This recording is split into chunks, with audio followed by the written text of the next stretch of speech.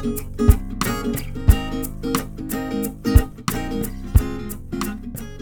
I'm Adam Sobel, and this is Deep Convection. My guest today is Andy Dessler. Andy's a great climate scientist, and besides that, he's an interesting one. He's done important research on a wide range of topics in the field, but he's also a public figure and an active participant in the broader conversation on climate.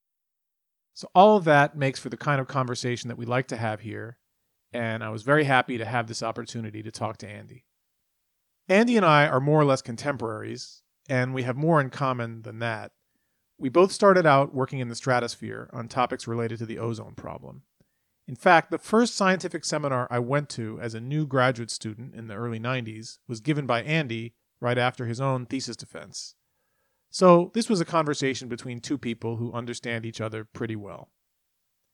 Anyway, the ozone problem was more or less solved by the time Andy was a postdoc, and so, wanting to be where the action was, he switched and started working on tropospheric water vapor, and from there he got into climate change. And from there, this continues to be a theme in Andy's research.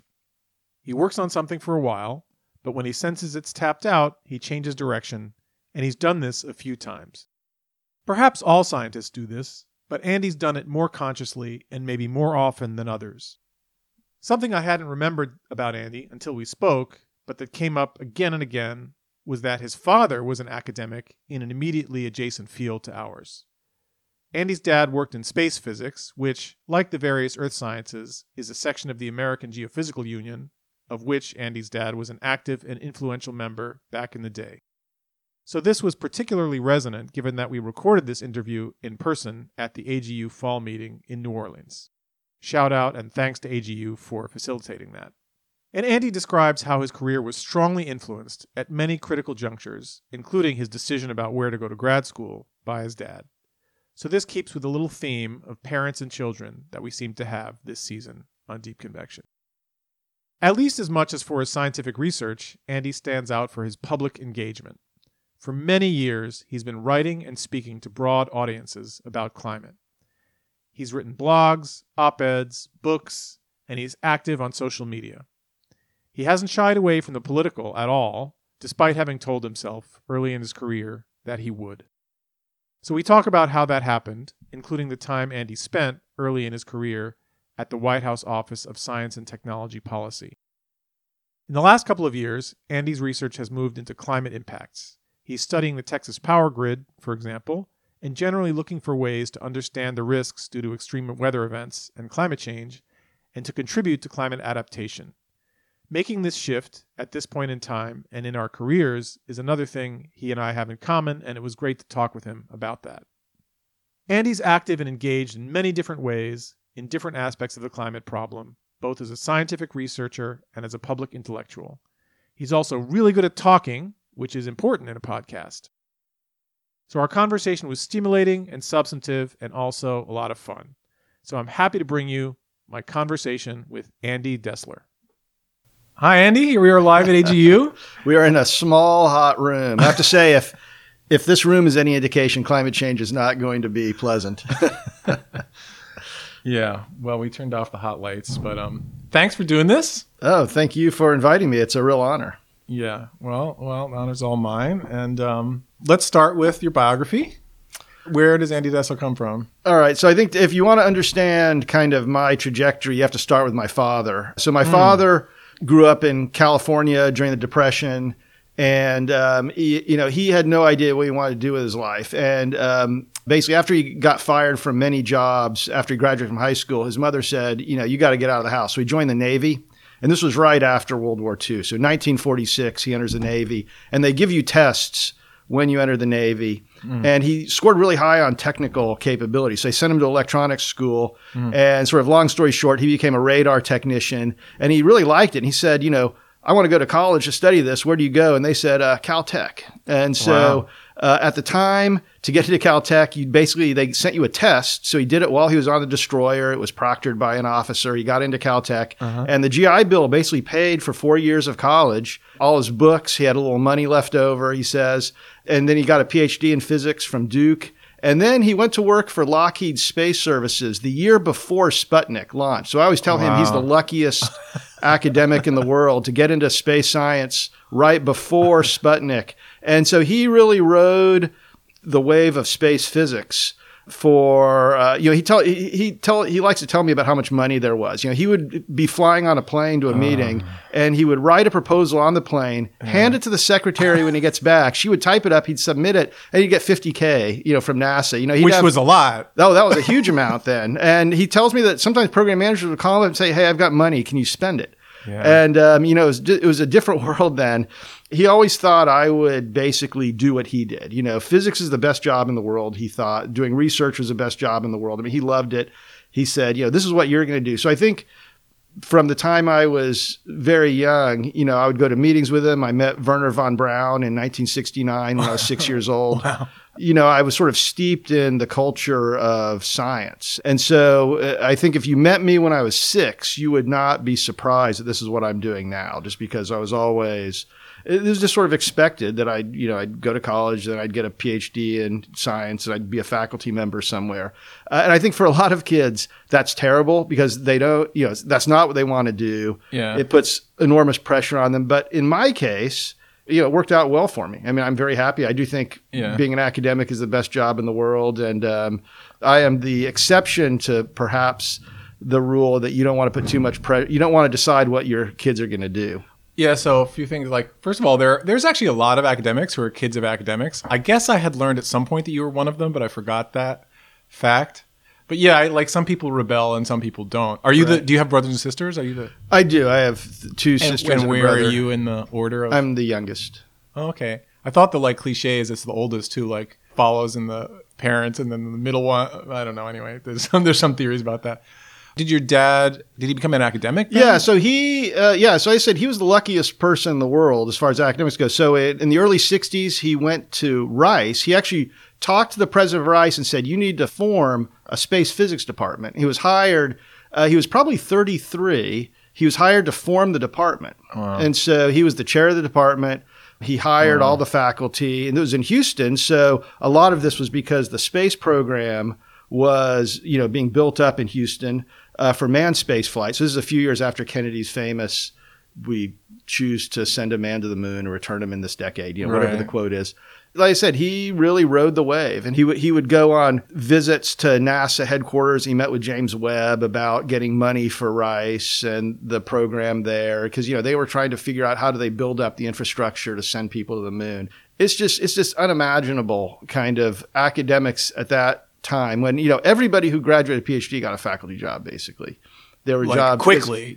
I mean, the field was exponentially expanding, and there were not a lot of faculty, so they weren't producing a lot of students. So if you did get a PhD, there were lots of jobs available. It's just unimaginable compared to today. And well, yeah, I mean, so I've heard stories this time, and I think at least the physical sciences were this way to some degree. But space, must have been even more so. But what was his actual science? So he did magnetospheric physics. So he was an AGU member. I mean, he was, editor of GRL and JGR, and he was a McElwain winner. So he was the second McElwain winner, 1963 or 64.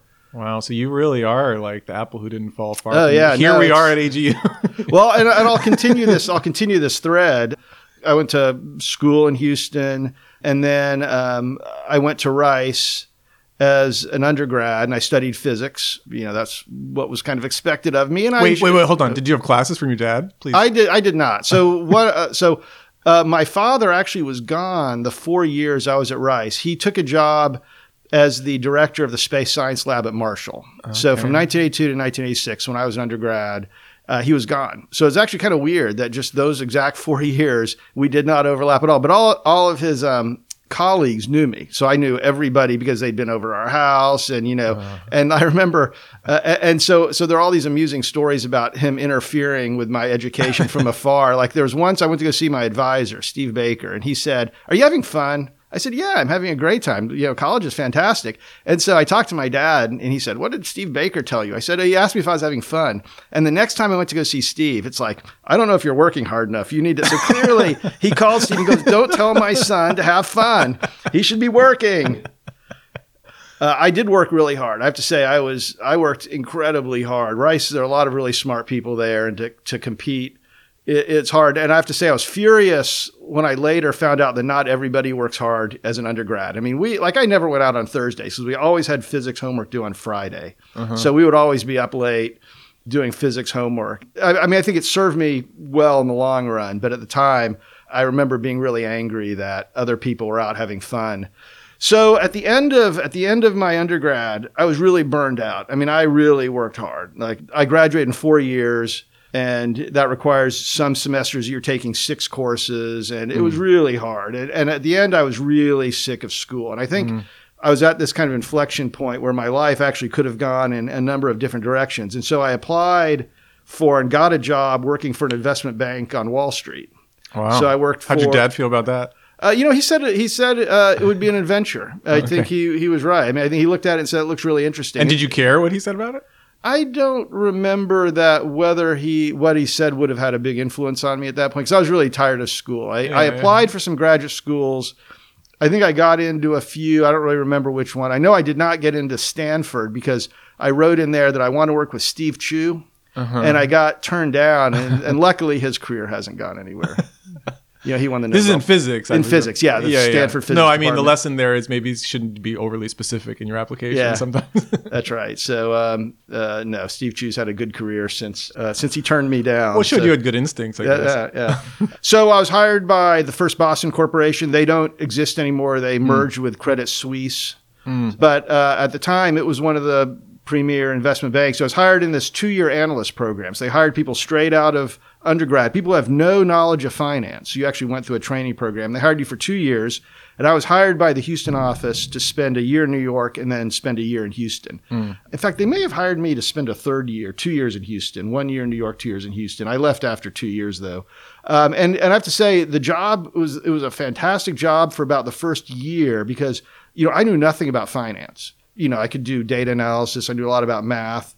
And finance is a lot of learning the jargon and learning some concepts like discounting, which I teach in my climate courses because it's important for understanding these trade-offs. But so I learned a huge amount the first year. And then after the first year, you're just doing the same thing. It's like things don't change. And what I realized very quickly is I'm not motivated to make money. That was a fantastic job if you want to be rich. But if you want to have a job where you go into in the morning and learn new things, it's not a good job. Right.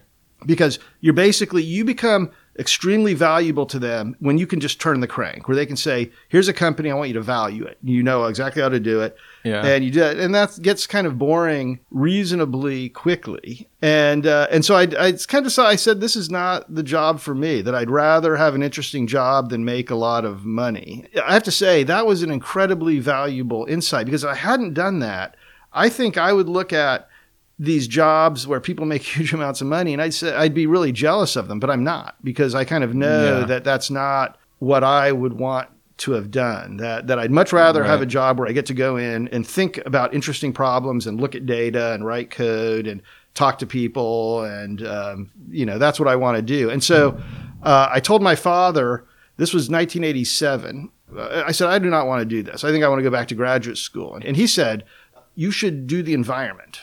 He was the editor of GRL at the time, and he had worked hard to get all of the ozone hole papers into GRL. So if you go back to the 80s and you look at the ozone hole papers, they're all in GRL, and so he knew all those people. I see. And he said, this is the field it's going to go into. And it wasn't climate, but it was just kind of this general idea that the environment is a field. And he said, I know somebody, Jim Anderson, you should call him. Wow. And he goes, this guy's doing really good work. Just repeat how influential my father was and where I am. And so I emailed Jim, and I ended up working with Jim in his lab at Harvard. Jim was sort of the world expert at making these measurements of radicals at the part per trillion level, which is really hard to do. And if you look at the field, essentially it's his students are all the ones that are doing that today. Right. And he himself is still around, right? But. I shouldn't make it sound like it's past tense. No, he's still out there and he's still flying, involved in field missions, and he's working on this idea of convection, injecting water in the stratosphere. I think we could talk about that if you want. Well, I'm not sold on it. just for a minute, like I think the part you said about what you learned from that finance job is really important. A couple things. One is the insight that you're not learning new things every day. I mean, academia is kind of designed to be the job where you do that, and almost no other job is. So it's not unique to finance. I mean, I had a similar experience in a different field. And the other thing is just having had some experience in the world before you go to grad school. Not everybody has it, and some people academics are focused and do, never suffer for not having done that. But for many of us, I think, you see people complaining about the difficulties of an academic life, and there's plenty of them, and there's plenty of annoying things, and a lot of things get harder every year. But a lot of the things that are annoying about it are just as annoying or more annoying anywhere else. And if you've never been anywhere else, it's easy to idealize like life outside of academia. Yeah. And it's good to have had some experience to know that. Oh, yeah. No, I always advise students, if they don't know what they want to do, to take time off. I am quite convinced that I would never have made it through grad school if I had gone straight in, because I was so tired of school. I mean, I would get headaches when I was studying just because I was burned out.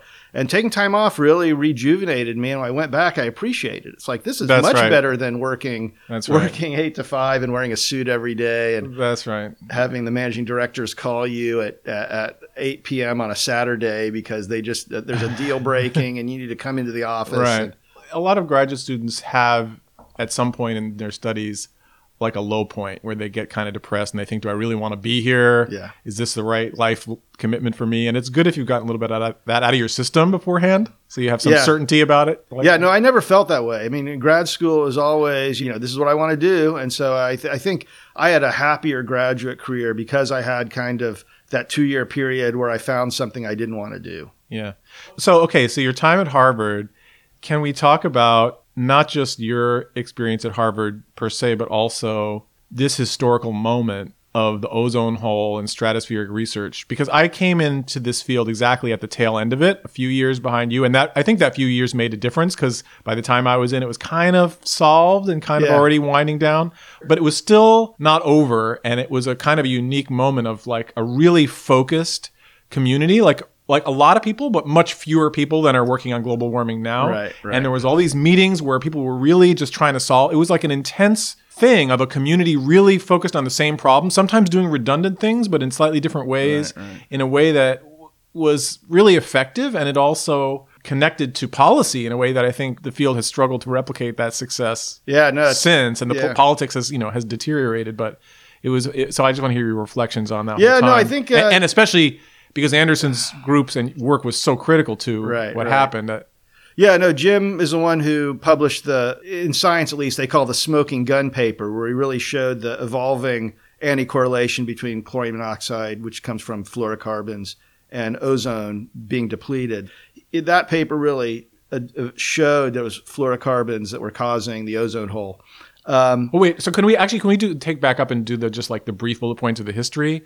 So like 85, I think, is when the British Antarctic Survey first. The Farman et al. Paper was 85. So if you want to go back even further, so in the early 70s, you have the Molina and Rowland paper that really showed that fluorocarbons are super stable molecules, which is why they're good, because they don't corrode equipment and they don't kill people. But that's bad because they're also not oxidized in the troposphere. So the only thing that can really destroy them, they point out the only way they can destroy them is you can get into the stratosphere. And once there were catalytic cycles that would then destroy ozone. And so they went on this very long, a decade-long negotiation to basically phase out those fluorocarbons. And right at the end of that, they discovered the ozone hole. So so Molina and Rowland's work was in a sense theoretical. They had lab measurements, but no, that's absolutely right. It was before there was any observation of ozone depletion. That's right. So then in 85, people see it, and it's like, wow, and then I think they would say they saw it on satellite data a couple of years later.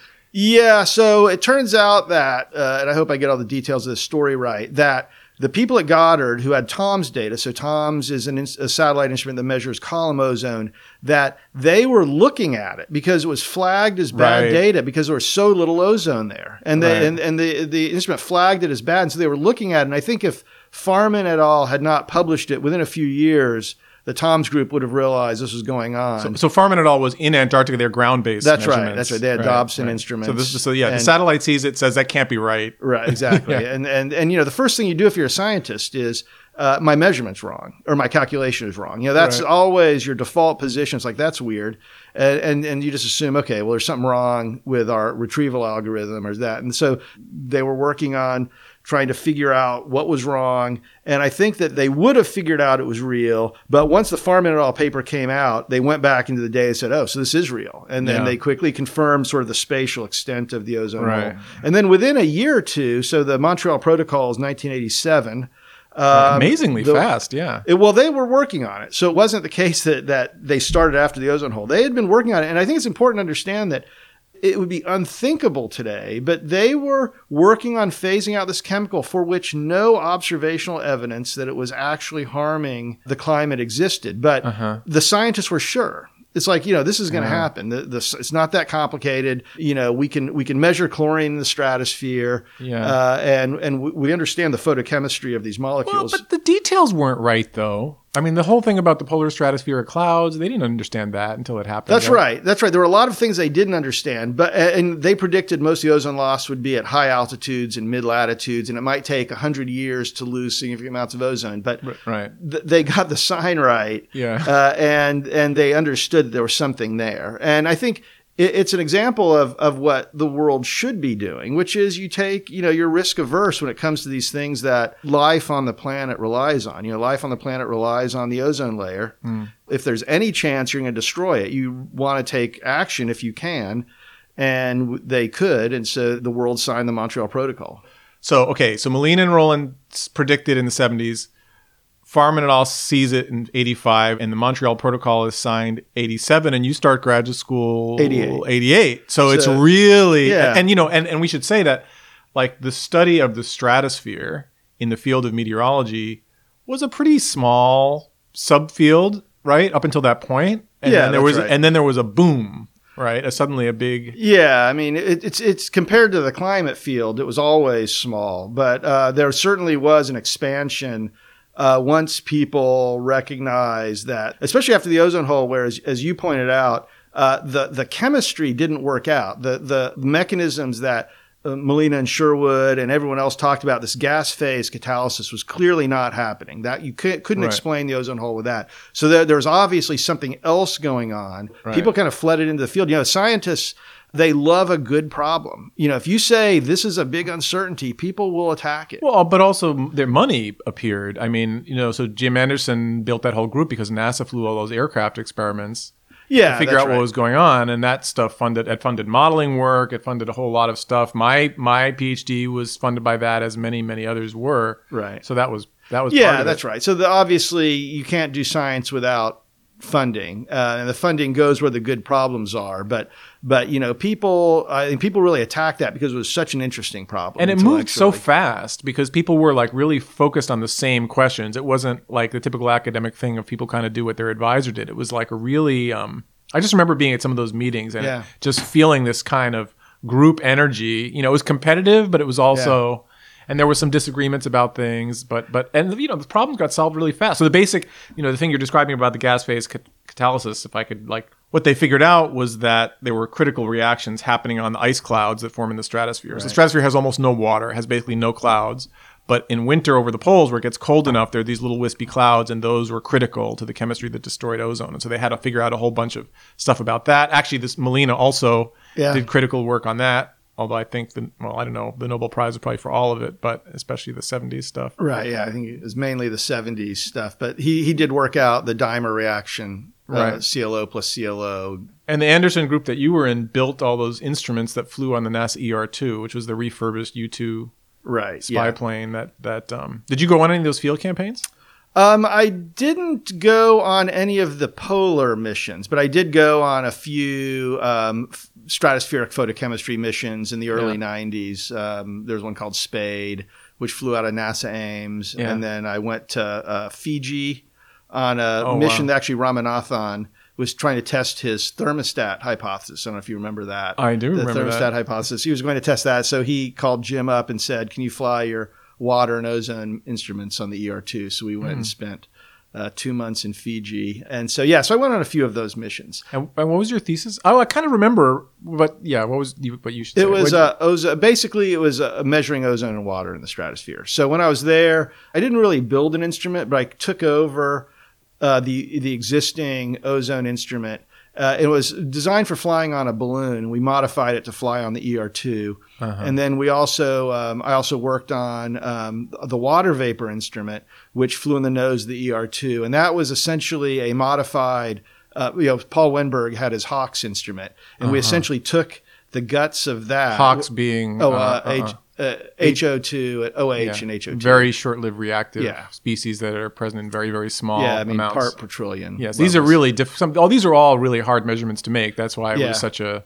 Yeah, I have to say, before Jim measured it, I think there were a lot of people that thought they'll never measure Hawks. And, he measured it with a signal to noise of 10 to the third. And, I mean, it's really an incredibly tour de force measurement. Paul's done well since then. So. Yeah, but even water in the stratosphere is pretty hard. Yeah, not compared to that, but it's a few parts per million. And so if you have any kind of contamination, any outgassing from the walls or anything like that, it can really mess your instrument up. And there were a bunch of instruments on the ER2, and they disagreed by about a part per million. And it took them years to figure that out. Well, and a part per million doesn't sound big, but how much there is like 5. So that's 20%. Yeah, that's exactly right.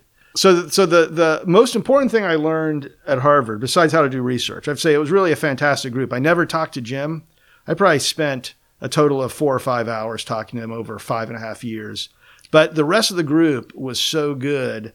Just the other graduate students were really good, the postdocs, the staff. That's the people you talk to. I mean, that's who I really learned how to do research. And Jim was there. He was like the rudder. And so he would come up with these bold statements about what was important. So it was really, I'd say it was a fantastic place to be, even though I don't feel like I didn't talk to him very much, but you don't in a group like that, you don't have to talk to him. Well, there's a lot of brilliant people. So the story I want to tell is that when I arrived at graduate school at MIT in the fall of 1993, because I was doing stratospheric meteorology, so the fluid dynamics of the stratosphere, and my advisor Alan Plum was big in that, but he was funded by all those aircraft campaigns and he was involved in them, and he knew Anderson and all the other people. So I knew that I should pay attention to what was going on at Harvard. So it was kind of like Alan was doing dynamics and Harvard was the place for the chemistry, a couple stops away on the the subway line. So I went to one of the seminars at Harvard. And I think this was the first seminar of my career as a graduate student. And it was your, I guess not thesis defense, because the defense was like a private thing, but it was sort of the same talk that you gave the week after or whatever it was. And, I was new, so I didn't understand the science very well, but, you gave it, but you explained it clearly, and I felt like I was kind of getting it, and it all made sense. But the audience gave you such a hard time. Like, I remember just thinking, these people are animals. Like, they seemed almost to be out to get you in a kind of conscious way.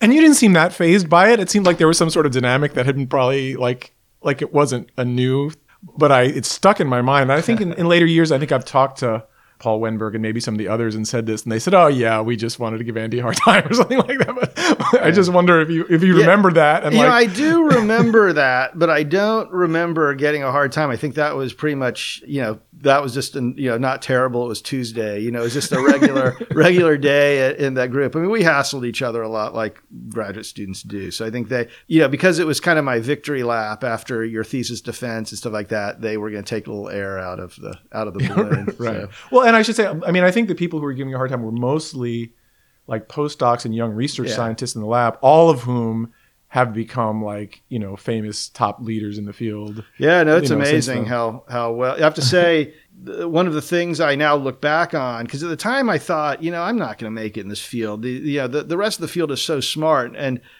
you realize that not everybody is as smart as the other students in my group. If everyone was, I wouldn't have made it as an academic. It was a uniquely talented group of people that were in the Anderson group and in the other groups, Steve Wofsy's group and, Danielle Jacob, he was an assistant professor then. Right. He was doing modeling. And Brian Farrell. And it was really, and Mike McElroy. I mean, it was an unbelievably good group of people. And you can't really compare yourself to them because not everybody in the field is as productive and smart as those people, which is good luckily for me. But that's all true. But I think I have the same high opinion of all those people as you do. But also, since you started with your dad in the 60s and how much of a boom time it was. I think this wasn't that quite, but it was like a mini analog of it in a way that maybe we haven't quite seen since, just because the ozone hole was such a compelling thing and everything moved so fast and it was well funded and it was like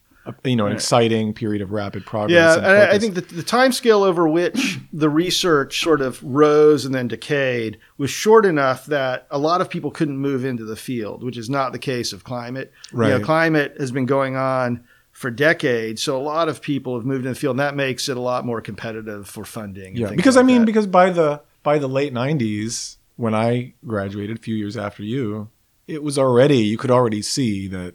Oh, yeah. That it was kind of over. Yeah, so let me sort of pick up in grad school. And I said that, one of the things I learned is how to do research in the Anderson Group. I say it was really a great place. The other thing I learned is that I hate lab work. I joke with Tom Hanisko, who was a postdoc there. He's now at Goddard, that I could never find my 7/64 Allen wrench. That was like the bane of my existence. He'd be looking for me. It's like, I cannot find the 7/64 Allen wrench, which every screw on the ozone instrument was a 7/64. And you couldn't find it. You'd spend 20 minutes looking for it. And what I realized is that I would rather spend 20 minutes looking for a bug in code than spend 20 minutes looking for my Allen wrench. That is just, and not everybody is like that. But for me, I just hated that. And so I decided that when I graduated and when I went to go work for a postdoc, I was not going to do any lab work. Lab work was done. And so I was at an AGU meeting. It's probably this was in the early 90s. So a couple of years from graduation, and I went to an AGU meeting. It's kind of weird. I think back in this, I knew nobody. You go to the AGU meeting, it's like, you didn't know friends, you didn't see anything. Now, the one thing that was true, and this was kind of magical in a way, is I knew the names of people because I'd read their papers. So you'd go to a session and someone would get up and like, oh, I've read their papers. You'd say, oh, that's what they look like. Because you had no idea what they look like. And, so obviously like I'd read Jim Holton's book, but I didn't know what Jim Holton looked like. I assumed he looked like Gandalf. Right. Long beard, deep voice, saying things about, stratospheric meteorology. And then you meet him and he's completely different. It was really neat to meet the people who are kind of, your heroes. Cause, you read the stuff, you really like it. You think, oh, these people really, that's really a great paper. And I was at an AGU meeting and I saw Rich Stolarski. So that was a name that I had seen. So he and Ralph Cicerone were the people who really first identified chlorine catalysis as being an important for ozone. And this was right before Molina and Rowland. So Molina and Rowland kind of took the Stolarski, Cicerone and Stolarski stuff and used it with their knowledge of what would happen to fluorocarbons. So I just walked up to him and introduced myself. And he knew my father, so that became a conversation. And he invited me to go to lunch with so he was at Goddard. He invited me to go to lunch with all the other Goddard people. And I think my memory of this is right. I've actually emailed him about this, and I think he said this was about right. And I thought this seems like a good group. This was at the Baltimore AGU meeting. So this is a meeting in Baltimore. So there's a giant Goddard contingent there. And so, Goddard was one of the premier places for ozone chemistry, modeling of ozone chemistry.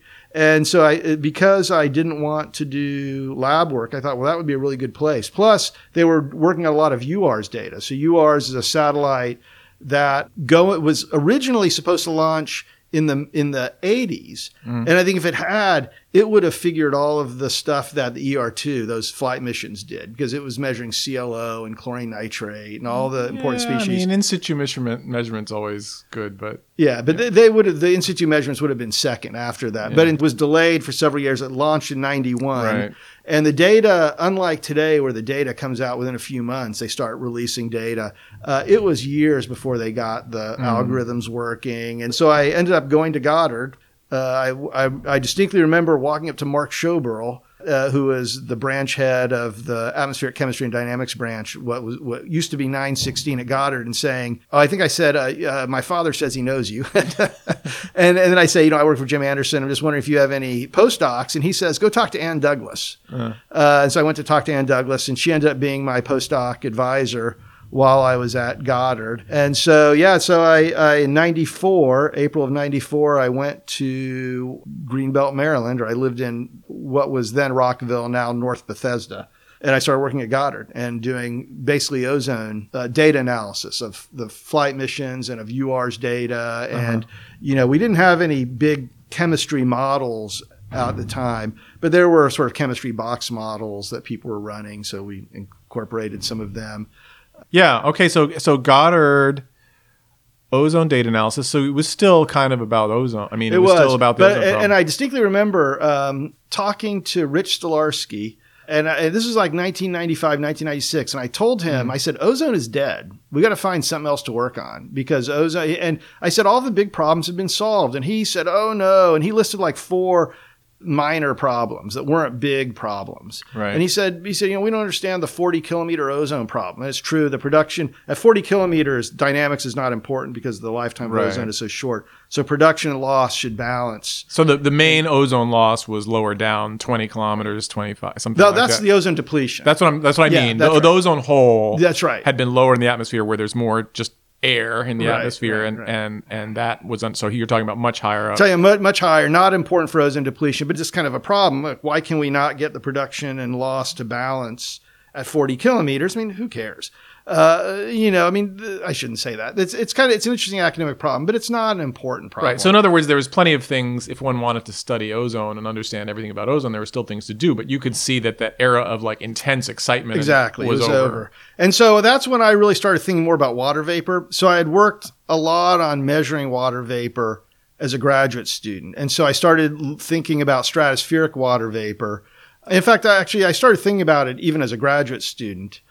But I started really thinking about tropopause processes and water vapor in the stratosphere in a much more intense way because I thought chlorine was basically done. I think my last chlorine paper may have been 97. And after that, it was mainly stratospheric water vapor sort of moving down. Oh, I should say one other thing. I think about this also. So in 1995, I was at Goddard, and I remember the IPCC second assessment report came out. And I remember Ben Santer just getting dragged through the mud by Fred Singer and that crowd. And I remember, and I didn't know Ben at the time, and I just remember thinking, oh, I'm glad that's not me. I never want to get into one of these high-profile arguments where, in the public press. Because, I mean, as a scientist, the last thing you want is people accusing you of malfeasance. I mean, that was really terrible accusations then because it was very new. Yeah. Today, those kind of accusations are made so freely that they've lost all of their power. But at the time, it was really shocking. And I just felt so, even though I didn't know Ben, I just thought, oh, holy crap, I'm glad that's not me. And we should say that later we're going to get to this, but you were kind of drawn to it later. Yeah, I mean, it's one of those things where it's like, don't do it, don't get involved, and then like, crap, I'm involved. I do remember kind of being on the fringes of seeing the climate stuff, but I didn't really think about climate at all. It was like I can honestly say I knew nothing about climate change for most of the 90s. Besides, undergrad stuff, like I couldn't have told you who, Mnabi and Weatherald was in that paper. I hadn't read any of the literature. It was mainly stratospheric, some dynamics, some chemistry, and, doing data analysis and things like that. But I could sort of see my interest kind of getting pulled down because once you kind of start getting involved in water vapor, it's sort of natural for you to start getting pulled down in the atmosphere. And so my first kind of tropospheric water vapor paper was in 2000. So that was a paper with Steve Sherwood, was, he was a Ramanathan graduate student. I met him on the CPEX mission, which we did in Fiji. And I'd kind of kept in touch with him over the years. And at one point he was looking for a postdoc. He had gone to New Zealand and he called me up and said, do you know any jobs? And at Goddard, a postdoc had just quit. And I told Mark Schobler, I said, hey, this Sherwood guy is not bad. You should consider hiring him. And so next thing you know, Steve's at Goddard. Right. And so Steve had been doing some really interesting stuff, looking at these advection condensation models, these very simple tropospheric models where you look at air and anytime it saturates, you just remove the water vapor. Right. And the models actually do a good job. And so the first sort of tropospheric water vapor paper I wrote was that 2000 JGR paper with Steve where we had done some trajectory analysis. We'd done a lot of trajectory work in the stratosphere. That's one of the workhorses of understanding stratospheric chemistry. You do a trajectory and then you do a chemistry box model along the trajectory. And then so we did a trajectory model in the troposphere and, worked out. It did an amazingly good job. I mean, shockingly good at reproducing the water vapor. And that was important for a couple of reasons. Mainly because there was this argument that was going on. Cary Emanuel was sort of a proponent of this idea that microphysics is important and models are never going to get that. If microphysics are important, it's this bottomless can of worms that makes predicting water vapor really hard. And the climate models are never going to get that right. And these advection condensation models kind of showed that for whatever the microphysics is doing, you can understand it pretty simply in this case that once the relative humidity exceeds 100%, you just lose all that extra water. Maybe we could give a little more historical context here. So like the earliest climate models, like you mentioned Manabe's work in the 60s, which now he got a Nobel Prize for, assumed very simple things about water vapor. Like one of the papers that Manabe's, cited in the Nobel Prize is a model that assumed that the relative humidity stays constant. And so as the climate warms, that makes the specific humidity increase, which is a positive, since water is a greenhouse gas, a positive feedback, and that is important to the predictions of global warming. And then later climate models, instead of assuming that, they would predict water vapor, but it would still tend to be, they would organically predict that the relative humidity would remain more or less constant and kept getting the same answer. And so Emanuel and Dick Lindzen, who now see the world very differently, but in those days were somewhat similar in their views, and other people said, well, the models aren't really good enough to predict water vapor, so we don't really know that this is right, and maybe the water vapor won't increase, and the climate sensitivity, the amount of global warming we'll get will be much less than you guys think it is. And so your paper was, I don't know if it was the first one to do this, but it was like a way of saying, no, actually, the models are probably right because this is what they're doing, and this is why it works this way. And the microphysics is the details of what's happening in clouds. You're saying it doesn't matter what happens in clouds. The point is they're saturated, and then after that, they're not. And, not much else happens. In between, they're just moving around. So right, yeah. So that was... which has turned out, after 20 more years of work, has turned out to be still pretty much correct. Yeah. So even though the models are way more complicated now and way better. And a lot of really good work has been done to kind of like take it to the next level of sophistication. But I still think that's really one of my better papers. And one of the papers I'm sort of proud of, even though it's sort of intellectually obsolete at this point. But that was 2000. And then the other thing that happened in that year is, so I was at Goddard. I should do a digression about Fred Singer. Fred Singer, I knew Fred. He's passed away. I knew Fred through my father. So my father, was in space physics, mediaspheric physics, and Fred actually offered him a postdoc when he was at the university in the physics department at the University of Maryland. My father didn't take it. Was that Singer's field? He was, yeah. Oh, I did not realize that. Yeah. And so my father took a job at Lockheed instead, but he knew Fred for decades. And when I started at Harvard, he said, "Oh, you got to have lunch with Fred." And he'll tell you about ozone depletion. And so it was a bit of an education. And, Fred would call me occasionally with sort of outlandish arguments about ozone science. I can't remember exactly what he would say at the time. His ideas are very fluid, and his memory of what he was saying when he was saying was not always accurate. Towards the end, he would claim that he never really disputed ozone science. But Fred, I think, I tell my students this. He actually lectured in a few of my classes. I had him as a guest lecturer, and I say, he's someone of historical importance, and I do mean that literally.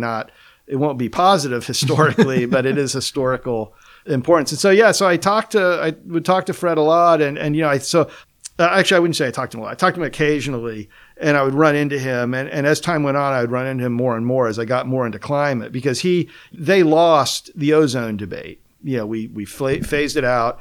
It was cheap.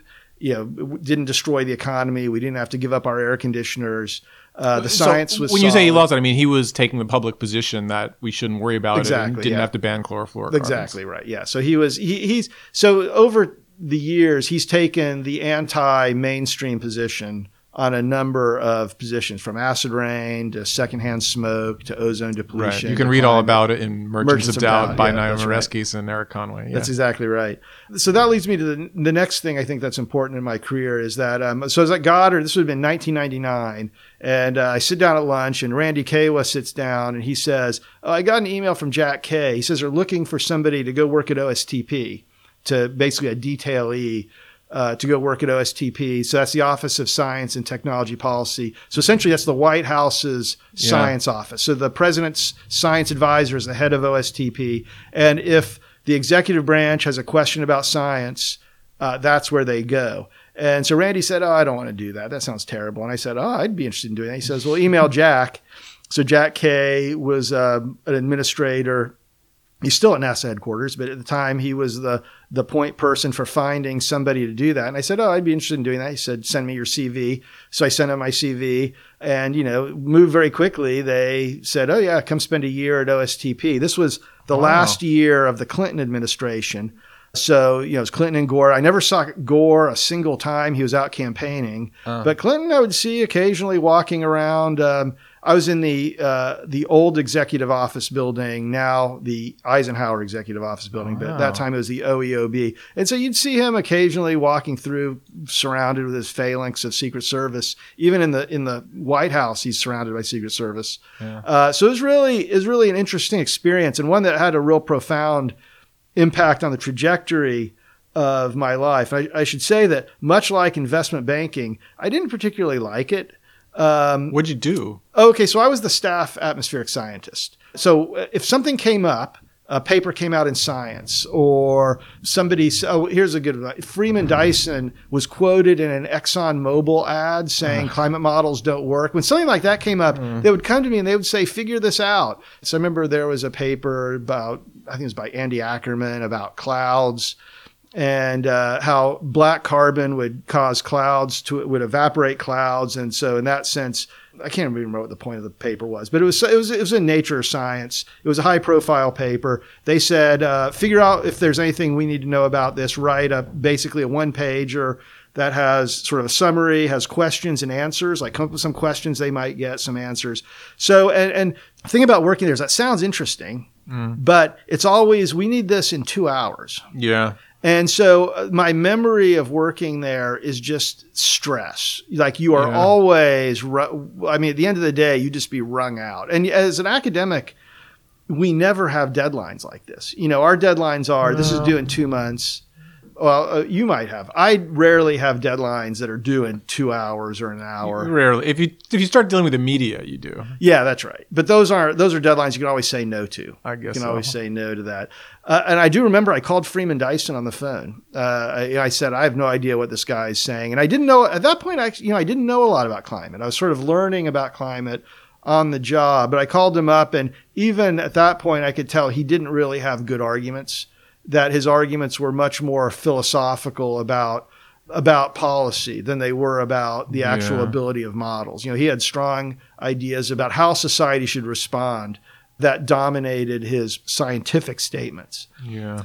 And so at the end of that, I have to say I didn't enjoy it, but I learned a lot about how science and policy interact. Yeah. And so it was like taking a master's degree in 1 year. And I also learned about, things like everybody understands a trend. If you show a plot that has some variable and the variable's going up, everybody understands that. Nobody understands a Hofmüller diagram. There are these other diagrams that are really complicated to understand. And so you learn kind of tips like that, like, simplify your graphics, show them a trend if you can, and just sort of more generally about how science works. But one of the things I did, and this again had a real profound impact, is so the IPCC report, the third assessment report, was undergoing review. And one of the review processes, one of the steps of the review is the government review. All of the governments review it. Right. And so OSTP was involved in the government review, and I had to review a chapter. I can't even remember which chapter it was, but I remember reading the IPCC report, and I did not know a lot about climate at the time. And I was really shocked. I was literally shocked at the attribution statement, the statement that it is likely that humans are responsible for most of the warming since the middle of the 20th Shocked century. Because I didn't think it was that we understood it that well. I guess I had kind of believed, as somebody who is not really involved with it, I believe that natural variability could explain. But did the report convince you, or you were shocked that they were going out on a limb, or you were shocked? That I was convinced by the quality of the science when I read the material. That's climate. When I closed the third assessment report, my conclusion was climate science is much more advanced than I thought it was. And I was an atmospheric scientist, but someone who'd been really focused on stratosphere, and I was kind of getting into the troposphere. But I was really kind of developing my ideas. And that I really walked away from that U.S. government review thinking this is really, and I was sort of convinced climate was going to be a big deal, which I really hadn't been convinced of before that I said, this is really a big problem. We understood it was going to be a big problem, but on the other hand, there were a lot of things that we didn't know, water vapor, feedback. And as soon as I saw water vapor, I thought, well, that's what I need to work on, because I have. But you'd started already. Well, wait, what year? No, this is sort of the same time that paper. So I'd been working on the paper about simulating water vapor, but I hadn't really thought about the feedback. So that was my 2000 paper basically takes reanalysis winds and then drives this advection condensation model, this very simple model that just rains out water when relative humidity gets above 100%.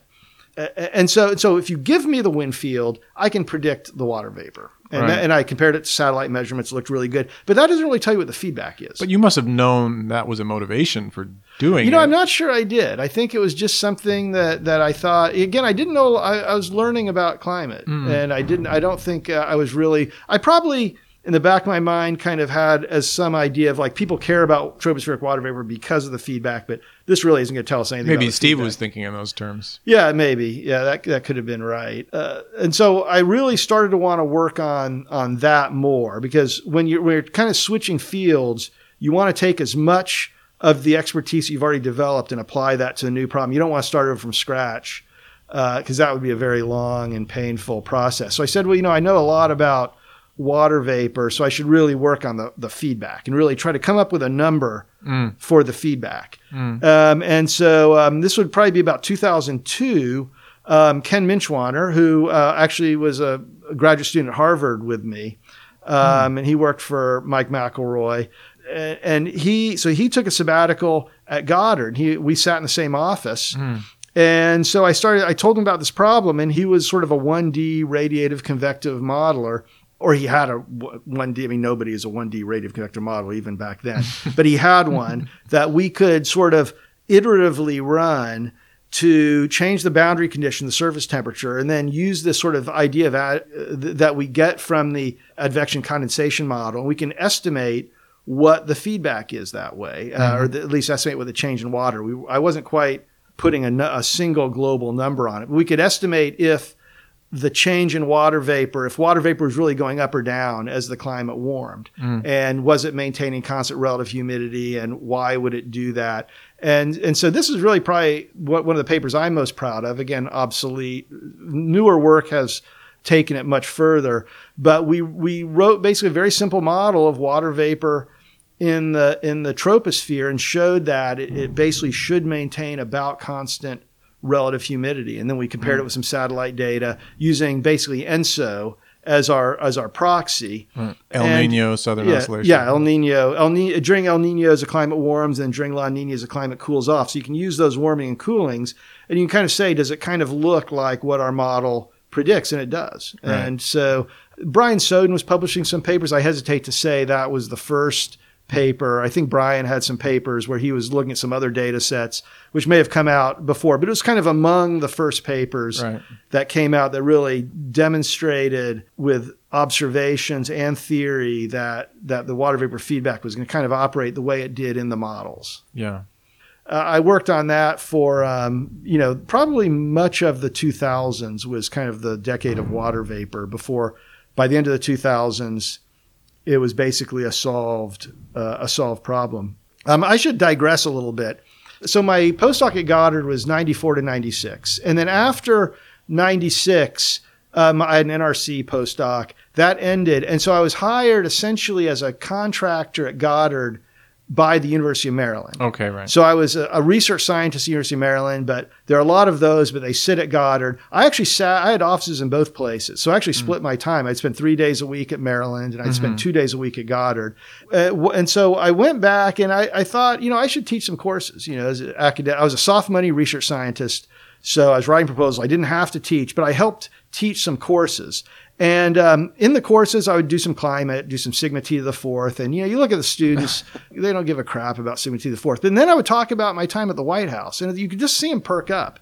They love hearing stories about politics and people arguing. And they were really interested in that. And so I got the idea of writing a book about sort of science and politics, just because the students were so interested, and I had interesting stories to tell, and I could talk about, my time in the White House. And so I went and I talked to Cambridge about that, and they said, well, you don't really have the credibility to write a policy book based on 1 year at OSTP, sort of the book I was suggesting. So I went back to somebody I knew at OSTP, Ted Parson, who I actually shared an office with. And I could say I knew Ted and I would get along when every day at about 3:30, he would take his gym bag and he'd go under his desk, he'd use it as a pillow, and he'd take like a half-hour nap. And I thought, that's a guy I can work with. And so I asked him if he wanted to co-author a book on science and policy. And he said, oh, yeah, it sounds good. So we started working. This would be 2002, maybe. It took a long time. Working with a co-author is hard. Yeah. The book didn't come out till 2005 or 2006. I don't know, because you've written a bunch of books. I didn't know this one. Yeah, so it's called The Science and Politics of Global Climate Change, A Guide to the Debate. So I'll send you a copy. Yeah. Or I'll have Cambridge send you a copy. So that was a book that was focused on kind of the intersection of the debate. So I really started getting interested in this. It was like, the beauty of academics is you kind of go where your interests lead you. And I really said, this is really interesting. And about the same time, I started, I guess, I don't know if blogging counts as social media, but I started, I wasn't blogging. It was a precursor. Yeah. So I started going on Roger Pilkey Jr.'s blog, Prometheus. And it was actually, at first, it was really a great place. There were a lot of really smart people who, Dave Roberts, he was at Grist and then Vox. He would be in the comments. Gavin would be in the comments. Gavin was usually arguing with Roger. I would comment on stuff. And the comment section was really fantastic. So this is, again, 2005, 2006. There weren't other options. But, as is always the case, after a while, you're George Harrison, you think, why am I not leading the band? So I thought, why am I commenting on Roger's blog? Because, Roger even then had a bit of a prickly personality and had some, and I just thought, dealing with that comment section was probably not what I wanted to do with kind of my outreach. And so I started my own blog, which very quickly, I got a call from Dave Roberts, who was at Grist, and he said, why don't you come blog at Grist? I like your blog, but you'd get a lot more eyeballs if you're blogging at Grist. I thought, that's a good idea. Oh, I should tell a story. One of my very first blog posts that I did on my own, once you start blogging, you're looking for content. And so this was right before the fourth assessment report came out in 2007.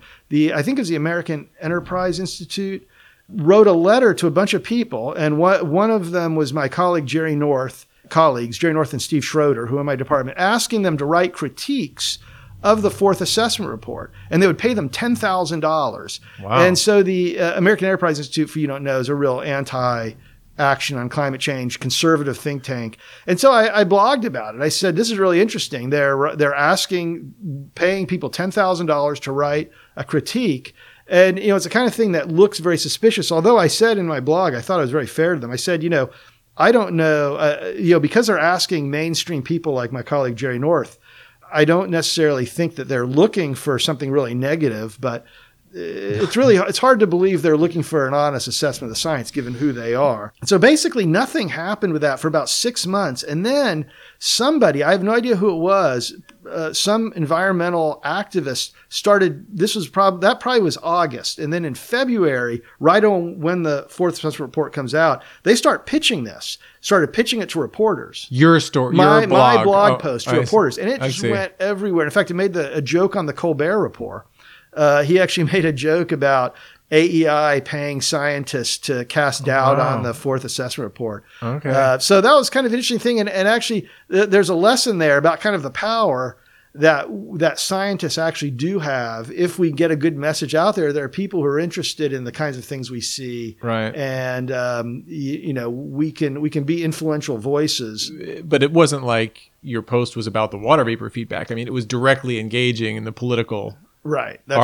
That's right. But I guess that's right. But it was, I guess, maybe let me rephrase that. I could engage in the political argument and have an impact, even though I wasn't really the one. I suddenly realized I could have pitched this. I could have started calling up reporters and said, hey, at that time, I think I knew a few reporters, not a lot, but, I think Andy Revkin and a few other people who were sort of high profile climate reporters. There weren't that many at that time. Right. There are a lot more now. But so I think there was a lesson there. So I blogged at Grist for a few years, and towards the end of the 2000s, I kind of decided, as I had several other times in my career, that the problem I was working on was done. I said, water vapor is done. So now it's clouds. The cloud feedback is the big uncertainty. And so probably, 2007, 2008 is when I really started thinking about trying to do the kinds of things we were doing to measure the water vapor feedback, but try to do that with clouds. And clouds is much harder because there are offsetting impacts. I think it's unlike water vapor, which is very similar, has a similar response to El Nino and long-term warming from sort of a global average perspective. I think that's not true for clouds. Right. And so I started working on that. And the models were also much less consistent. Just much more. It was very dependent on sketchier aspects of the models and just there's so many different kinds of clouds and right. That's right. They might probably really do depend on microphysics. That's right. No, I mean it is a can of worms. But in 2010, I published a paper which I think was the first estimate of the cloud feedback, the first global average magnitude in watts per square meter per degree Kelvin, which is the units of the feedback. And so I think that was the first estimate of that. Now that was in response to ENSO. Right. So, but you could compare that to the model's response to ENSO. So it doesn't necessarily tell you this is the long-term response. Right. I think they're probably not too different. It turns out they're not too different, but at the time we didn't necessarily know that. In fact, I think a lot of people thought, well, they're going to be completely different. So I think that was that was another one of my more significant contributions to literature. Again, it's obsolete now, but at the time, it was something I was very proud of. It was a really, Do you think all this political stuff and blogging helped and did that influence these decisions about research topics? I don't think that influenced this decision because it was pretty obvious that the water vapor feedback was done. And it was also obvious that the cloud feedback was the last big uncertainty among the feedbacks. And in fact, if you looked at like what Dick Lindzen was saying and Roy Spencer, sort of the two last credible publishing scientists who were, they were talking about the cloud feedback as being the thing that would save us. Right. The cloud feedback can save us from climate change. And so I think that was pretty clear that was the next big problem. So then I started working on the cloud feedback. And also around that time, I started writing op-eds. So ClimateGate was 2009. I can't remember if that was I wrote an op-ed to the San Antonio paper. I can't remember if that was exactly my first op-ed. That was among the very first op-eds I wrote. And it was basically saying that the entire narrative of ClimateGate doesn't really make any sense. If scientists were really making up climate change and climate data and all this, you wouldn't have these arguments among them. Like, Kevin Trenber saying it's a travesty that we can't trace the energy flows to the climate system. He'd be saying, of course we can't because we're making this up. I mean, you read the emails and it shows these people are really actually doing legitimate work. They understand what we know. They understand what we don't know. Yeah. They're clearly not making stuff up because if they were, they wouldn't be arguing over these interpretations of the data. Right. So that was, I think, again, one of my very first op-eds. And then we had another op-ed when the Attorney General of Texas, Greg Abbott, who's now the governor, when he was Attorney General, he wrote, this was right after Obama took office, and the EPA issued their endangerment findings saying that carbon dioxide was a pollutant. Yeah. Texas filed a challenge to that. I can't remember exactly if it was a lawsuit or it was going to the EPA, but Texas challenged that. And we wrote an op-ed. Catherine Hayhoe, that's probably the first thing I ever did with her. She was a co-author. And then some people at Rice, Andre Droxler. And wait, so were you in Texas by this point? Oh, yeah. So I moved. Okay, I guess I skipped over that. Yeah. So I moved to Texas A&M in 2005. So in 2000. I didn't realize it was that long ago. Yeah. So 2004, I think my wife and I decided we were living in Laurel, Maryland, sort of between Goddard and University of Maryland. And we decided that was not a place we wanted to live long term. And so, and plus, as a soft money scientist, there's always a lot of stress involved with that. I mean, there's not a lot of stress if Right. you're a single guy, but once you're married and you start having a family, it becomes a more stressful job. And so I should say just sort of how lucky it is. I happened to be on a proposal with my colleague Ping Yang. When he was at Goddard, I started working with him, and he moved to Texas A&M. And then I just emailed him that I was going to be in Houston for a field mission, and he said, "Oh, come up to A&M and give a talk." He just invited me up to give the weekly seminar. So I drove up to A&M from Houston, and I went out to dinner with Jerry North. They said, "We have a job opening, and you should apply for that." And it's again one of the many millions of little decisions that you make in your life. But I wonder if I would have applied for that job had I not visited the department, because Ping happened to be there, because I happened to work with Ping when he was at Goddard. And Jerry North is a master salesman, and he really sold me on the place. So I applied for the job, and I got it. And did being from Texas figure in your thoughts in any way? Not really. My parents by that time had moved to Arizona. Okay. I did have a sister living in Houston, but the rest of the family was gone. I just thought it was a good department. It was a good department, and I really liked the place. I liked. There were a lot of things about living in Texas that, some things I like, some things I don't like. On balance, it was probably a net zero. Since then, I really like living there. But at the time, I think it was a faculty position with 9 months of support, and it was in a good department. So you don't get too many offers like that. So I took it. And so I started there in the middle of 2005. I did do several things in Texas. So in 2007, I testified for the first time before the Texas House. And I told them, I said, fossil fuels are on their way out. You should get on the renewable energy bandwagon. This is the time to do it is now. I'm not sure anybody listened to me. That may have been a little early. Certainly it's true now. And I think the U.S. really has ceded leadership in renewable energy to China. Well, but it's Europe. you tell, I'm sure you know better than me, but my perception is that on the one hand, renewable energy is booming in Texas. There's a lot of it and it's happening. But on the other hand, it still remains a total petrostate politically. So I don't know. Yeah, is that a misunderstanding? No, I think that's right. So the Texas energy market is deregulated. So all the private money that's building power is building solar and wind. So if you look at it, solar and wind are all that's getting connected to the Texas grid at this point. But they're buying it from Chinese and European companies. They're not buying it the from hardware, local. you mean? The hardware, yeah. And I told them in 2007, I said, look, you should be supporting renewable energy, because then you can, build it in Texas, and then people will buy it in Texas. At the state level, we're still a petrostate. I mean, arguably at the national level too. Right, but certainly at the state level, they are completely beholden to fossil fuels for a number of reasons. And so I started getting involved in the politics of it, testifying. This would be late 2000s. And then in 2010, I wrote this op-ed, which sort of probably my second op-ed or second sort of high profile one in the Chronicle. And the next week, Greg Abbott responded. And it's really not, it's a lot of the usual arguments about how you can't believe climate models and the earth stopped warming in 1998. A lot of really bad arguments. And then, climate gay, you can't trust the IPCC. None of those arguments have really stood the test of time. But of course, he's governor now, so you can't really criticize him. He did what he needed to do.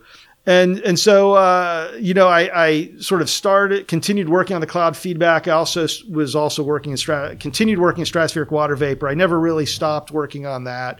But that was never, I think, a real major part of my research agenda. I always had a few students working on that. And I've really kind of recently completely stopped working on that. But otherwise, I've been working on stratospheric water vapor for a very long time. And then 2013, I got my Twitter account. I think Twitter, I think social media is destroying the world. I think it's great. It's really improved my reach as someone who speaks out about climate. And the thing I realized very quickly was, you can write a paper and you can spend a year on the paper and it will get 15 citations and 30 people will read it.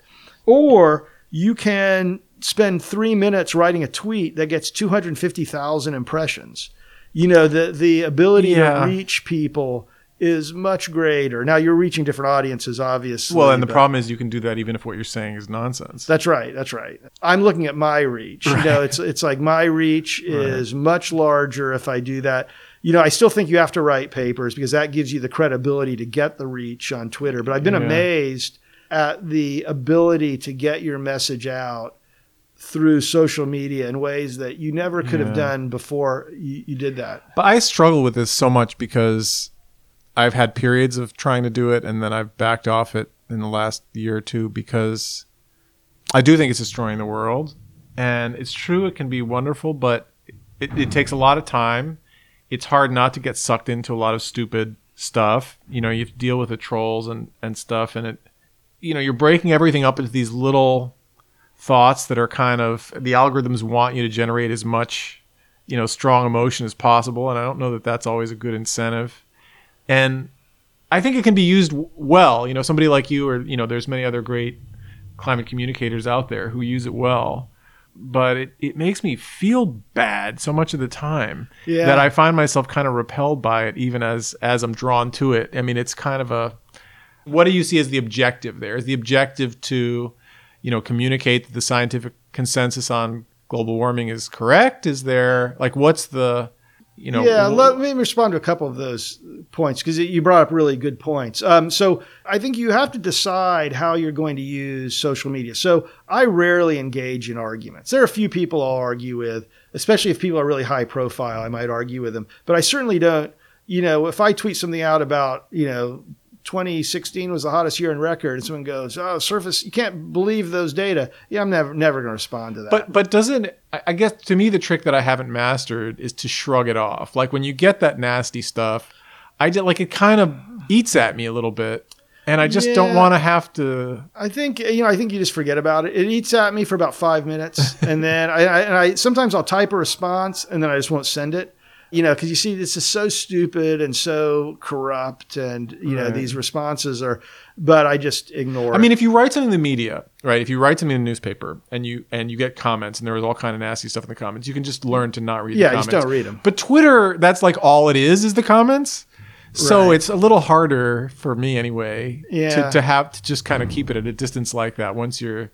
Yeah, I mean, I guess that's a personality type. I don't have a problem with just shrugging it off. Yeah, because I find that those people, once they realize you're not going to respond, they kind of go away. Yeah. They, this person never responds to me. And if somebody's super irritating, you mute them. I typically don't block people, but I will mute them so I just don't see it. Now, getting to your other question about what do you communicate, I find that I had a thread on what is wet bulb temperature. Just explaining what it is. And so, there's a lot of just kind of general education by people who want to know stuff. What does the science tell us about hurricanes and climate change? So I've had several threads. I've cited read them. I cite your congressional testimony, which I think is really good. Thank you. So, stuff like that, it's just, it doesn't take me very long to put them together. It's public education. It's a sort of public education. Yeah. For a long time, I really tried to avoid saying anything that was political. But, there comes a point where what's happened, and Gavin Schmidt made this point long ago. I saw a talk by him, which is really good, which is that how impossible it is to avoid being political in climate science. Because, if Ted Cruz says the Earth hasn't been warming, right, and you say, well, that's not right, here's the data, you've entered into a political argument with him. Right. And so your choice is to not say that's wrong, to abdicate your responsibility to interact with, or to just dive in. And I've kind of decided in the last few years that I'm just diving in. I know a lot about the problem. This is my opinion. People who want to listen to it can. People who can follow me on Twitter. People who don't. Don't have to. No one's forced to listen to me. I'm totally with you on that. I mean, I think on the one hand, and there's a few things. I mean, on the one hand, the climate problem is inherently political to the extent that we talk about solutions in any way, their presence or absence or what they should be, because then people's interests and values are at issue. So it's political, and science is always political in all kinds of ways, and the historians and philosophers will tell us that. But science is explicitly political because of all of the politicians who make scientific statements. Well, that's the other part. So I guess what I was going to say is to the extent that science has any ramifications for humanity at all, it's inherently political, but it's even more political because we work in a field where, there's a very, very powerful faction in the world that has chosen to politicize it even more. Right. So you either engage with that or you're not involved. So I don't have a problem with being political, but there's something about the social media that seems so toxic to me that I struggle with it. It's terrible. But, it's like if I stop tweeting, I think I would lose a lot of my platform, my ability to influence. Yeah, because I'm followed by a lot of reporters. I'm followed by a lot of people who I want to see. And I just yesterday, I got an email from somebody asking me to write something for their publication saying I saw this tweet. Yeah. Okay. So let me put it a different way. So this is all like why it works for Andy, but like, make the case to what's your opinion? For example, me, I'm basically like you. We're at similar age and career stage. So should I be doing it? Should our colleagues be doing it? What about the young scientists? Should we all be doing it or should we not? Is it a totally personal decision? Like, we're publicly funded. Is this the way we have a responsibility to get our stuff out, or is it, can you take it beyond your own situation and say what you think? So when I talk to students, I often tell them that I think it's good for their careers. I think it's been actually good for my career that more people know who I am. People still don't read my papers, but people know who I am. Some do. A small number of very smart and distinguished people read my papers, but most people don't. But I think people know who I am. And as a result, I get more invitations.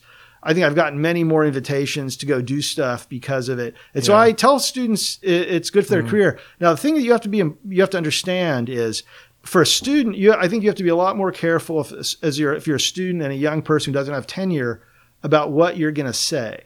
And I do think that as a middle-aged white dude, I get a lot less hate than, for example, someone like Katharine Hayhoe or Marshall Shepard, people who are not white guys. Yeah. And so I think students need to understand that, and you said it can be toxic. And if you can't take it, then don't do it. Yeah. Those are two people you mentioned who are really good at it and who seem to be able to take it. But I've talked to both of them about the abuse Oh, I know. So you wonder about all the people who are not doing it because they're not quite as thick-skinned or have the right strategies to cope the way those two do. Right. And so I tell the students, I think it's good for you. I think it's good for your career. You need to find your voice.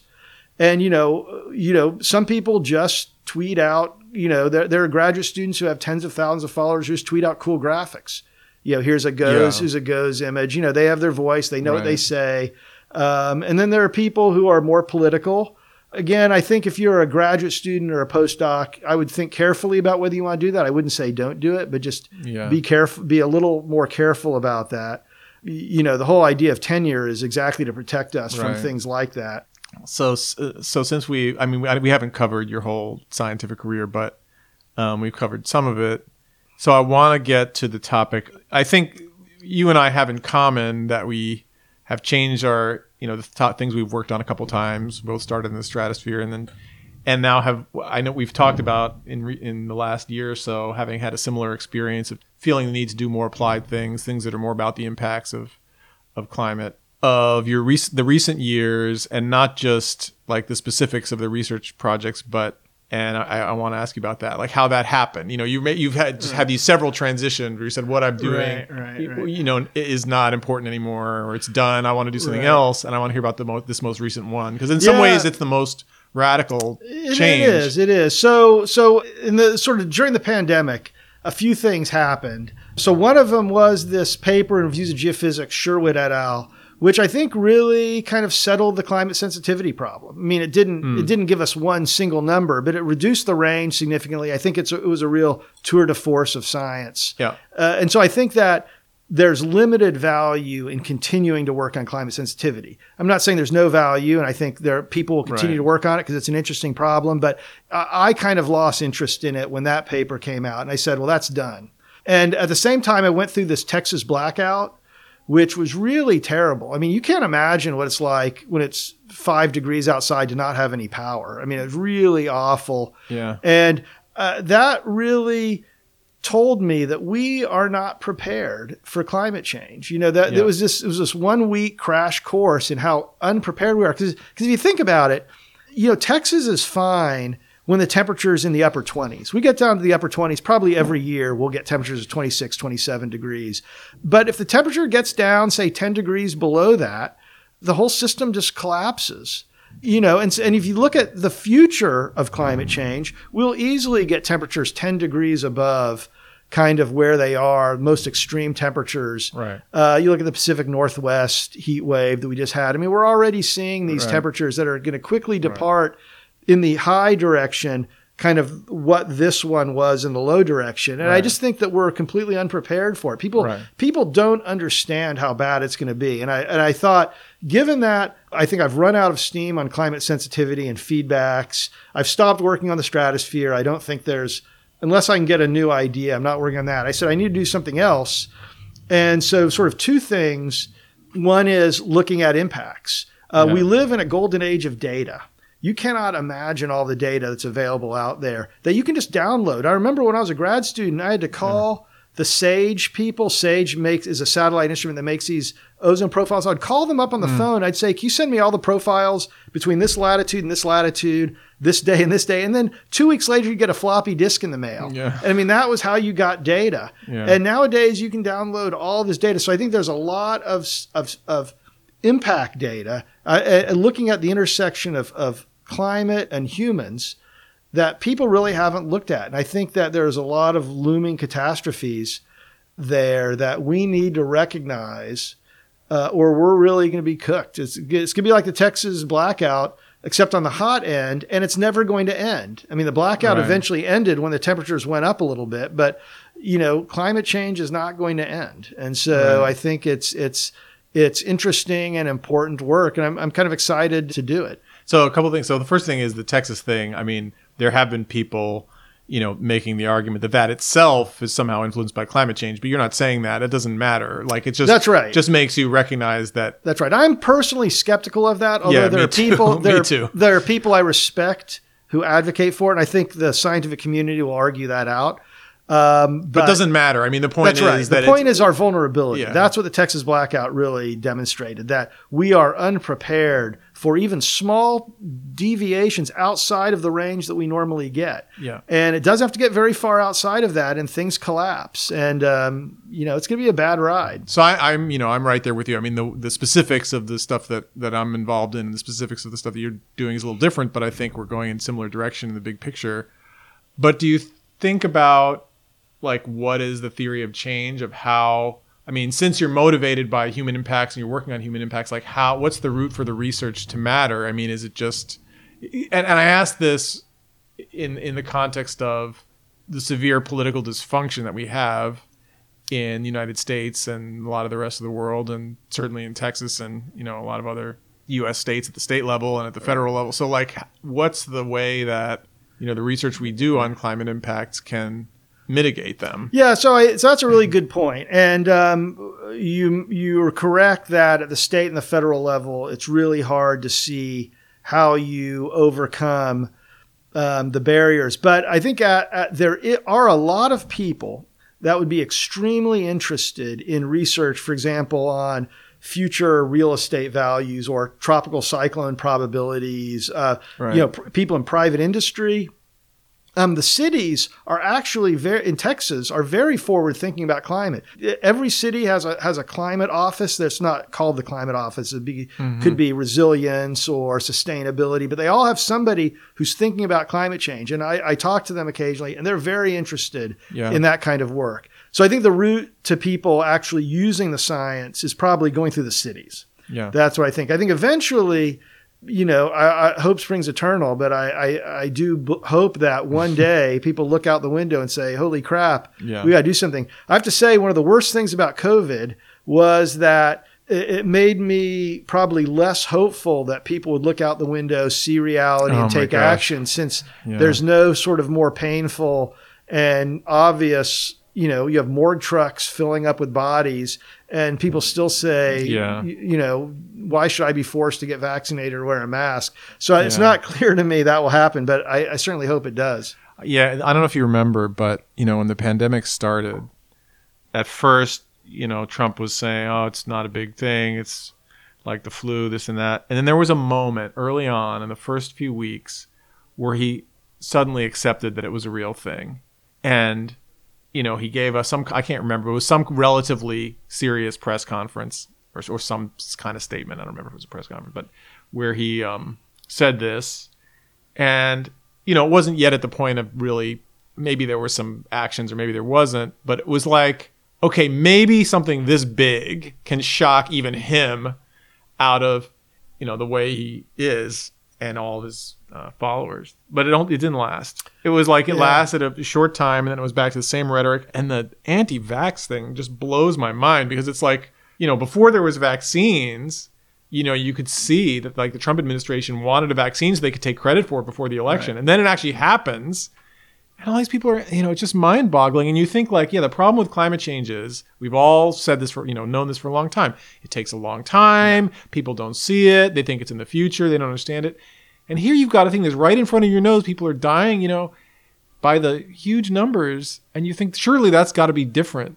And that it's not is just incredibly depressing. I mean, and what's amazing to me is, you can predict someone's views on COVID with almost 100% accuracy. I mean, by their views on climate. Yeah. Or any number of other issues. Yeah. So, I mean, it's their views are so strongly correlated. Yeah. It's a package deal. It really is. And it's just really, it's really discouraging for what it tells us about our ability to get climate done. But, there's, I guess the addendum to my answer to your question is, I don't know how you break through some of these logjams. I think if anybody knew how to do that, we'd be doing it. So breaking through the political logjam is too hard for you or for me, right? But your answer to how the science makes a difference is consistent with the best I've been able to come up with, which is that if you're doing things on adaptation, which is really kind of what you're describing, one way or the other, that is happening and is going to happen at a number of levels with a lot of different actors. Yeah. So it gives you a chance. There's the cities, there's private sector. There's, I don't know if you've engaged all with like activist groups. I haven't much yet, but I think maybe that's a good thing to do. They have some clout and some, and they're trying to do the right thing on some level. But I think in doing this kind of work, which I think a tremendous number of young people are getting into our field want to do it. So for you and I, there's a bit of a scientific shift. You have to, if you're studying how, power industry is affected by climate, you have to learn something about the power industry. So there's new facts you have to learn and new science you have to learn. But also, I think what was an element that was missing from the research that most of us came up doing, that have the background you and I have, and that is required for this kind of work, is that it has to be in partnership with other groups of people who are not scientists by and large. You know what I mean? You're doing it for a user in some level. I mean, maybe not everything has to be with the user. You can be thinking ahead to that eventually some user will want it. But on some level, it has to be done in some kind of partnership with somebody if you want it to have an impact. Right. And so that's a whole other set of skills that we don't necessarily know. And especially when the people you're working with are very different from you, there's a lot of things you have to learn. Right. How to let others have a voice in what you're doing. But at the same time, you're the scientist, so you kind of have to retain some control over it too. And a lot of tensions there that I think I'm just starting to... Yeah. Most, traditional academics, you're writing papers for your colleagues. Right. Exactly. Because you're trying to push back the frontier of knowledge, and you're all working together, and each of you has your own project, your own little part of the turbulent interface you're trying to push back. And now you're working with a diverse group of people who, many of them don't understand very much science, and they're not all pulling in the same direction. Yeah. So just hopefully there's some component of the direction they're pulling that matches your direction. So what are the things you're working on? So I have a project with a graduate student looking at the ERCOT grid. So ERCOT is the organization that manages the Texas electricity grid. And that's what failed so spectacularly during the blackout. And so we've been looking at how they forecast energy demand. And I'll tell you, it's been great fun. I've learned a lot about the energy sector in Texas, which I didn't know before. So, it's one of the beauties of academics. Right. And so we actually have a paper that looks at ERCOT's predictions. And so ERCOT does not incorporate climate change or variability outside the historical record in their forecast. So they look at the last 15 years of data and they say next year is going to be exactly like some pull from the last 15 years or 20 years. I'm not sure exactly, but it's the recent past. And so we kind of analyze that. We take the CESM large ensemble and we bias correct it, and we come up with a PDF for Texas Yeah. that has hundreds of winters and summers, and then we can actually create a PDF of power demand. Yeah. And so we have a paper in review right now on that. So I also have a student who's looking at urban heat island from a satellite. I'm sort of getting into it. I think I'm doing probably a lot of stuff that's amateurish, but you've got to start. You've got to start somewhere. You can't be afraid of that. I think that's what the thing I really appreciate about your story of your career is that you've had like not just the sense to know when a field's getting kind of done, but also a total lack of fear about trying new things. I mean, I think a lot of people are slowed down by the idea of if this problem, the other people have been working on it, and so I'm new to it, and maybe I don't know everything, so they get a little hesitant. But you haven't been bothered by that, and I think that sort of, all the political stuff too. You have to have a certain amount of lack of fear, and I don't know if you got that from it's that we're like middle-aged white dudes, as you said, that it's just that it's just the privilege of that, or if it's your genetic and cultural thing from your dad of having been kind of a scientist from birth, or I don't know if it's just, but I mean, that's what, to do new things, you can't be too afraid of it. It has, you can't, like amateurish is good. Yeah. And I tell students that, graduate students that all the time, I say in 10 or 15 years, you're not going to be working on this. So you need to learn how to do research. If you know how to do research, you can do anything. That's really the key is know how to come up with hypotheses, read the literature, do stuff like that. So hopefully this will work out for me. I think there's a lot of data that nobody's really looked at with regard to these questions. There's a huge amount of data out there, just mountains of data that you can download, and it's really exciting. I mean, I'm having a great time. Oh, that's good to hear it. So we covered a lot of things. Is there anything else we should be talking about that I didn't think of? Any other? Not really, I don't think. I mean, the other thing I'm sort of thinking about doing is trying to write sort of a more popular book. So I've written a bunch of textbooks, but I'm thinking about writing a more popular book. I'm sort of weighing the pros and cons of that. But you were sort of asking the question about how do you break the deadlock, and I wouldn't be presumptuous enough to say if I write a book it'll break the deadlock, but it will try to add to the public discussion. I try to do that with my Twitter feed a little bit.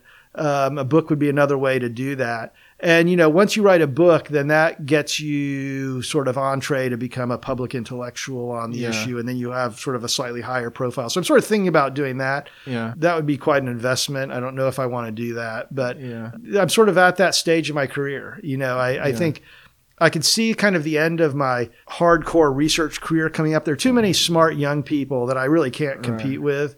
And so I'm sort of thinking, maybe that's the next stage of my career. I never thought I would say that. I always thought, I'm going to do research till I'm 85. Right. But I do feel myself beginning to kind of slow down on the proposal writing, responding to reviewers, that aspect. I don't know what'll happen. We'll see. Maybe I'll get a second wind with all of this impact stuff. And so all the young, I think there are, my sense is that, because I've asked a lot of people, from doing this podcast, I've asked a lot of people about how they got into the field and then what that has to do with their social consciousness over climate. And I think for most of us, and it sounds like you're similar, like we didn't get into it out of social consciousness over climate. Maybe that was a minor factor, but then a lot of us have become more and more engaged in it over time and thinking about how to respond to that in our work.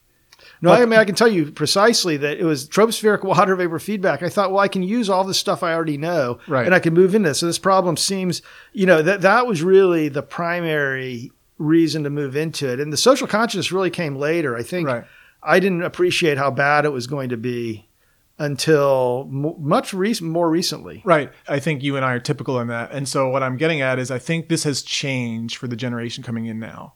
Like, I think only in the last pretty recently, because I think even, my students who were like a few years ago who were in their 30s were more like me and you than they are. But the newest generations, I think, are really much more idealistic and coming into climate because they're concerned about it to a greater extent than the older generations did.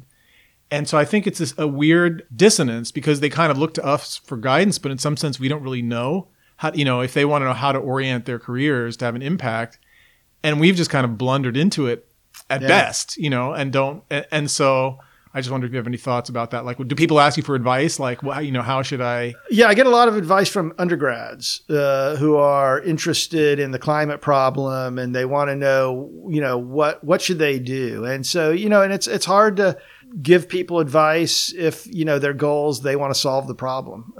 You mentioned these students are idealistic, and I think, we'll beat that out of them. A few years of working in the field. And one question is, should you be a scientist if you really are concerned about solving the climate problem? Is science a vibe, I think for us, I think the fact that we're scientists gives us more credibility in the debate, and we can say things that people take more seriously because we understand the science much more than someone who doesn't. But is there a risk that, now that climate is a completely political problem, that many people should have, there should be many voices on it? Do you think there's a risk that having scientists be very visible runs the risk of sort of keeping it on the science page? In other words, almost prolonging the scientific debate past where it should be, just because by virtue of having a scientist talking, it's like bringing up the issue of, is it real or is it not, even if we don't think that's a real. Yeah, I guess as a scientist, I try not to engage in sort of those debates. Right. The debate, is it real? Is it not? Is it caused by humans? But I think science, to the extent that science can point out things, there's a lot of discussion at this meeting, and I guess there must have been a press conference here about one of the glaciers. I won't even try to pronounce it. It's the Thwaites Glacier. Yeah, that's how I would say it. But my apologies to any cryo people who are listening to that. So, I think that science really can do a great deal of good by pointing out these risks that people may not see otherwise. And so I think there is, and that's extremely important and very influential. And so I think that there's a lot of roles that science can do. Science can pointing out the risks, I think at this point, is probably the most important thing that we can do. Because I think there are these looming catastrophes in asset values. The thing I worry about a lot is what they call stranded assets. This idea that you own an asset that is actually worth much less than you think it is. Yeah. And I think there's a lot of stranded assets. I think there are a lot of people whose 401ks are not worth what they think it is because they're invested in things that are going to lose value. Yeah. And, when it comes retirement time, what are they going to retire on? And people who own houses that aren't worth what they think they are, people that, it's going to be a huge problem that I really worry is going to be economically devastating. And so I think warning people of these risks is really the important role at this point that science can play. Hopefully we're not arguing about whether it's real or, whether you can believe the surface thermometer record. Yeah. All right. Well, I guess we covered it. I think we did. Yes. All right. Well, thanks so much for doing this, Andy. Oh, great talking to you. It was my pleasure, Adam. And, live from AGU. Yeah, we'll do it again. We'll do it again in 20 years, and I can update you on all the stuff I've done. All right. We've done since then. All right. Thanks. Signing off. Live from AGU. All right.